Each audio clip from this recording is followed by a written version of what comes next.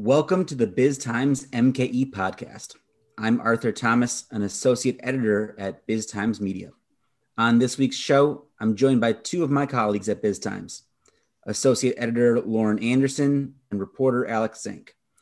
Lauren and Alex have two great stories in the April 26th issue of Biz Times Milwaukee on the conversion of the Warner Grand Theater into the Bradley Symphony Center and the new home for the Milwaukee Symphony Orchestra. Lauren wrote the cover story focusing on how the MSO pulled together funding for the $139 million project, how plans to open the facility evolved because of COVID-19, and the impact of the project on the western side of Milwaukee's downtown. Alex dove into the details of the construction project, from a complicated land assembly process to moving a wall to restoring historical details. I wanted to have them on to discuss their stories and the significance of this major local project for downtown. Lauren and Alex, welcome to the podcast. Hey, thanks for having us. So, Lauren, let's start with you. What stood out from the most from your reporting process? I know you got a chance to actually go into the new Bradley Center, the new Bradley Symphony Center. What stood out from getting to do that and just reporting on this project in general? Yeah, well, I had the opportunity. I've been covering this story for, the past 3 years since they first broke ground to restore the Warner Grand. And I remember thinking when I went in 3 years ago, wow, I can't believe this is here. As someone who hasn't lived in Milwaukee my whole life, I guess I'd never been inside. I never knew this kind of gem was right in the middle of our city, sitting vacant. But it was in pretty rough shape when I stepped foot in 3 years ago. And so, getting to actually tour it recently and the finished product, not only the restored, 1930s theater, but also the new addition to the east of it. It kind of just struck me that I can't believe this thing was here all along. That it could have not gotten restored. It feels like just a significant asset in the city that obviously took a ton of work to restore, but it is great that now people actually get to go inside this thing and notice all of the crazy ornate features and details and really like step into part of our city's history that that showcases the days of ornate movie theaters that are totally, bygone days by now.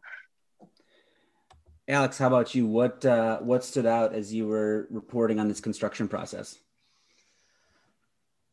Well, just the sheer complexity of it. I already knew that it was a complex project even before getting into it because of the high profile wall move, of course. And as almost any adaptive reuse historic rehab project goes, there's going to be complications and complexity to it. But just the sheer level of it and the fact that even the closest players in the project team, some of them just didn't think the project would be able to be pulled off, kind of shows, I guess, again, the complexity of it and how many things had to come together in order for it to, come to fruition, as well as the sheer willpower that kind of dragged it across the finish line. And a lot of people were given credit for that, of course. But that's, I guess it was quite a story from even just a pure construction perspective to have this feat accomplished in the city of Milwaukee or anywhere really. Yeah, I mean, and this thing, it seems like was, really a long time coming. I think you both have kind of this detail in your story, but Alex, you go into it a little more in depth about just kind of when they started envisioning this back in, the early 2000s, even testing to see if it'd work as a symphony venue. And then, okay, we're going to move forward with it and just assembling the land and getting all the pieces together to do it. That was a complex process in and of itself. Maybe you want to talk a little bit about that part of the story. Of course. So I'll just mention quickly. Yeah, it's it's a not so secret thing anymore, but there was a secret concert held back in, I think it was 2000, just to kind of, they removed the several front rows of seating to fit, the symphony orchestra in there, just to, I guess, test the feasibility of it working as a symphony hall to make sure the acoustics were right. And the testing came back late 2001, found it to be suitable. But of course, it was approximately 14 years later before they, I guess it was Kaler Slater was asked to dust off the old drawings, what they had done previously, to kind of get to work on it. Well, of course, even before you can start doing the building and construction, you have to acquire the site.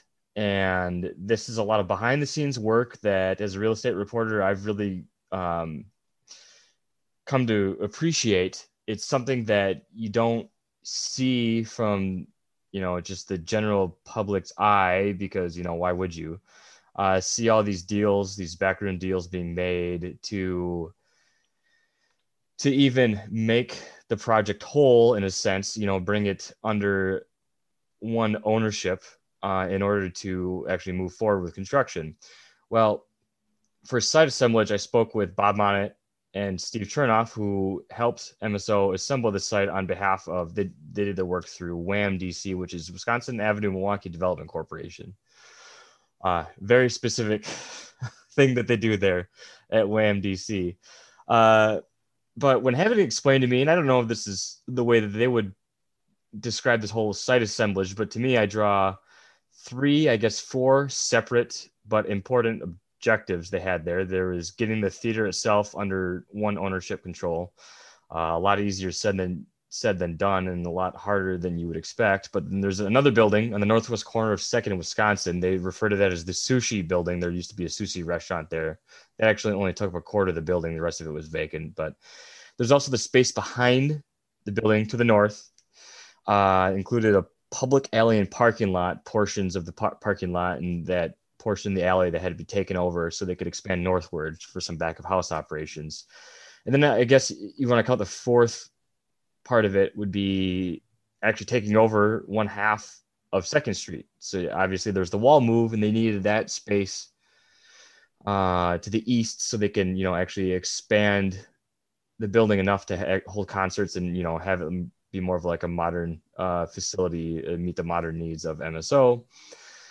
So without getting into too much detail, the theater was a headache on its own. The ground itself was owned by 3 separate interests, and there were 2 leases involved there that Marcus used to have, or an entity of Marcus used to have, to show movies there and operate there.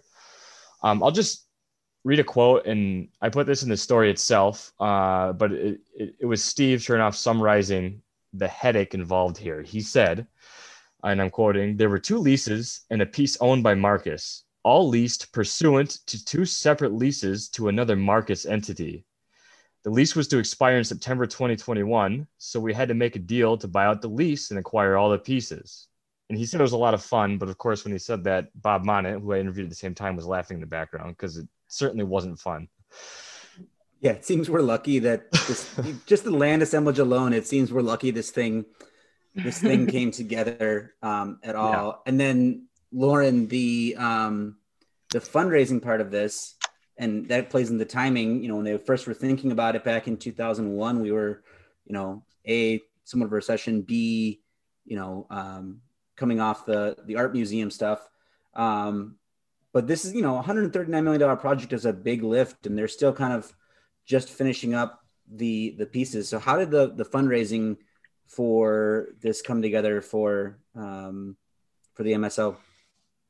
Yeah, I mean, it was kind of a no-go. The appetite wasn't there for another big, lift from the philanthropic community back in the early 2000s with Calatrava. That was a pretty ambitious project. That was an expensive project, and one that kind of grew in scope as it went along. And so, the timing wasn't right back in the early 2000s. Obviously, they weathered the recession and had some other financial challenges of their own as MSO over the coming decades. But I think in recent years, they've said that they've kind of reached a more sustainable path, that their business model is solid. So they're on better financial ground now as an organization. And meanwhile, I feel like it seems like this project has been able to kind of inspire that same or similar levels of enthusiasm as the Calatrava, when you just see something that's kind of beautiful and almost transcendent in some ways, if I can say that, and makes people think a little bit higher and envision bigger for our city. I think this is kind of one of those projects. And so, I mean, the Bradley family is to thank for a lot of this. Different components of that family gave a combined $52 million for the project. So they're definitely, the main givers here. And the concert hall itself is Allen Bradley Hall, so it bears their name, and you kind of see tributes throughout the facility to the family. But yeah, I mean, that was another thing that kind of strikes you when you walk through the facility is almost, every corner is named because there are so many givers to this project. I think at last check, there were 1,035 donors. And so, you just see some high profile names all throughout the facility of things that they, donated to. So anyway, but yeah, they said that they're at last check, which was a couple of weeks ago, they say they're within striking distance of the $39 million goal. And they expect to be able to wrap that up pretty soon here, which will free up the community to do its next heavy lift, which is the Milwaukee Public Museum project, which is also a rather large undertaking. Yeah, the big projects don't stop. There's a lot of you had a story a few years ago on our cultural assets, and it's a long lift to invest in all the things that make a city a city. Right. Wanted to get both your sense on both your takes on this. One of the things, it seems there was a lot of attention to detail throughout the project, through the restoration, the construction. Is there any one or two maybe details that stood out to both of you that were just like, wow, I wouldn't have thought that you'd go to that level of detail in thinking about, pulling something like this off? I would never have thought of that. What stands out as some of the interesting details about this project? Well, I can take a stab at that first. So I was fortunate enough to talk with Chris Ludwig, from Kaler Slater, who had plenty of details to share with me with the architectural aspects of the project, both old and new. He says every time he goes in there, he sees something new, and then, he's actually got an eye for it. So just imagine what we could find that we would be impressed with as, from a layperson perspective. But I think just hearing that, I was impressed with the intricate level, the intricate attention to detail, and the level of detail there is in this project. I haven't been in there yet, and it makes me excited to want to go in there and actually see and try to spot these things. I can just share a couple of things that he had mentioned. There's I found this one interesting. There's an old no parking sign that was just painted, I think, on the back wall that used to face the alleyway, but they actually kept that. And now it is backed by a new set of restrooms kind of behind the newer part of the building now. Also part of the new building, there's just these tiny gold type lettering in the glass that has the names of famous symphonic composers. And you can see it when the light hits just right. So it's that attention to detail, I guess, in part acknowledging the historic aspect of the Warner Grand Theater that they wanted to bring over to the new construction side of the project as well. So you can find those fine details throughout. But I also talked with Eileen Grogan from Conrad Schmidt, the big historic restoration expert, one of many, I'm sure, on the project, and just hearing the lengths at which they went to restore some of this veneer wood paneling in the basement that had been partially ruined by flooding. It was just impressive, the amount of work that they went in just to, it definitely wasn't a spit shine. they had to use some chemical agents to remove some of the old layers that had just been destroyed by the flooding. And then they went to intricate detail to restore that paneling, and the parts that they couldn't save, they had an artist come in and do like a faux mock-up of what it had looked like. And she said the objective wasn't to make it like blend in completely and look like, it was the actual historic piece there, but it stands out in a kind of an interesting way that you can see kind of where the replacement pieces are when you look at it. But just hearing the amount, and it was, I think she said zebra wood, so some type of exotic wood that they had to get from somewhere. And part of the problem in replacing some of it was that just not enough was available to replace all the material. But to get down to that fine of detail and get the exact kind of wood that was used there, because they said originally it was used for a very specific purpose or a very specific reason by the original architects. Just that level of detail. And that's just one part of thousands of different architectural features in this project that they went about restoring and making sure, they did the original work justice. It was really impressive to hear that, and like so many other stories. Sure. And it's worth noting. Oh yeah. I mean, it's worth noting that a lot of those decisions were also driven by, there's historic tax credits on the line. So every decision of balancing the old with the new and how to preserve as much as possible and integrate, historically consistent elements, there's $19 million in historic tax credits on the line there to make sure they got that right. So it's interesting to think about. But then I think the two things that stand out to me are just very much of a time of, pieces. One is they've got these two original phone booths in the, right off of the side of the stage that now they've transformed into listening stations where you can listen to MSO recordings and things like that. I just think those are super cool, and those are fun to take a look at. The other thing is the murals in the concert hall look amazing. They look totally, the colors are great and all of that, but it's just funny to think about them having to delicately clean all of those because they were covered in smoke because of, the bygone days of smoking in theaters. Smoking indoors. Oh, yeah. What a great time to be alive. You wouldn't know it when you look at them. So it's funny to think about. Yeah. Want to kind of take a step back and look at kind of the bigger picture of this for Westtown and in Milwaukee in general, kind of momentum along Wisconsin Avenue. Lauren, I know you talked to some folks for the story. What did they have to tell you about kind of this as a more catalytic project for other development and other things? Yeah, you've got a lot of momentum happening on that side of town. Obviously, Fiserv Forum was perhaps the first of all these big projects, so that you can't leave that out. But MSO's project certainly was a big factor in Grafe's decision to move across the street into the Avenue development, which is still it is expected to open in a few, I think pretty soon here, probably in the summer. But they're already moved into their new headquarters on the third floor of the Avenue. John Kissinger, the CEO over at Grafe, said, it played a huge role in them saying, okay, this is a happening place. This is a good place to be.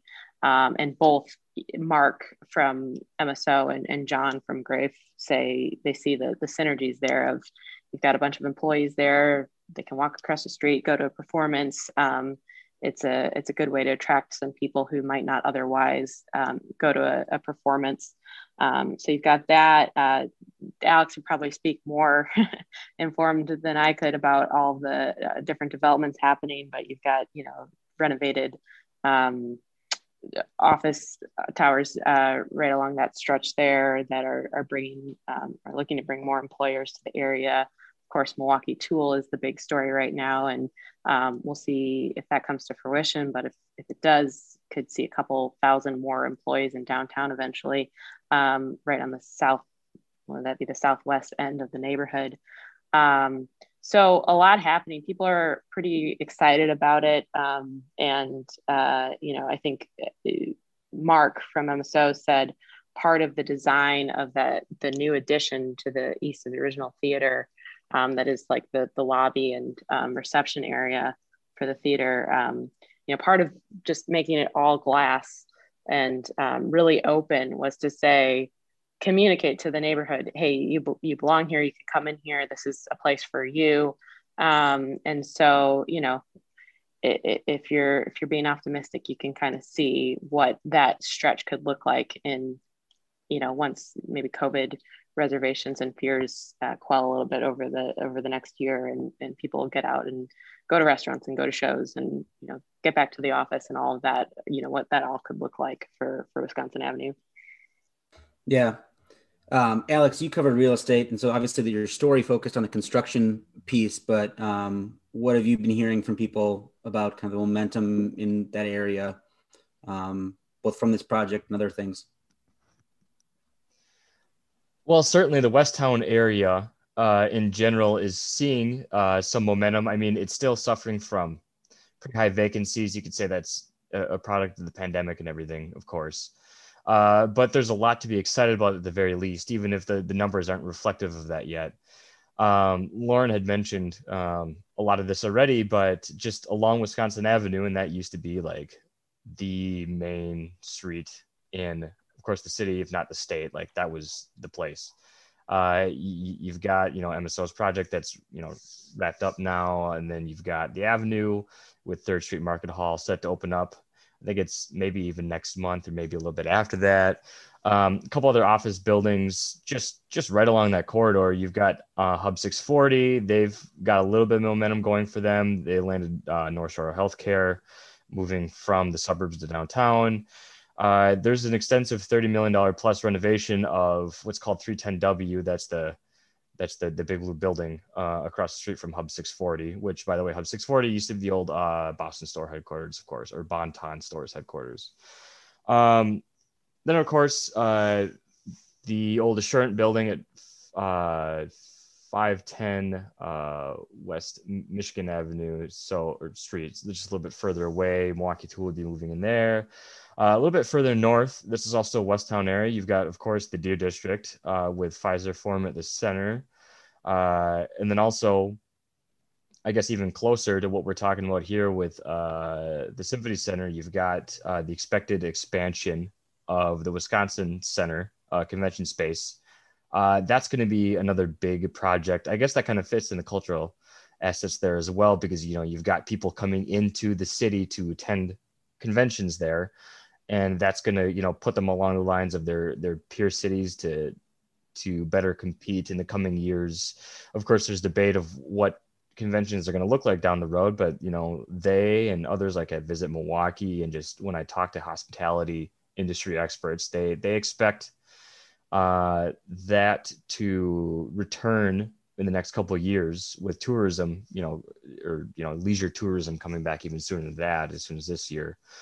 Anyway, and then, of course, the old Journal Sentinel offices are being redeveloped. That's not too far away, just to the north either.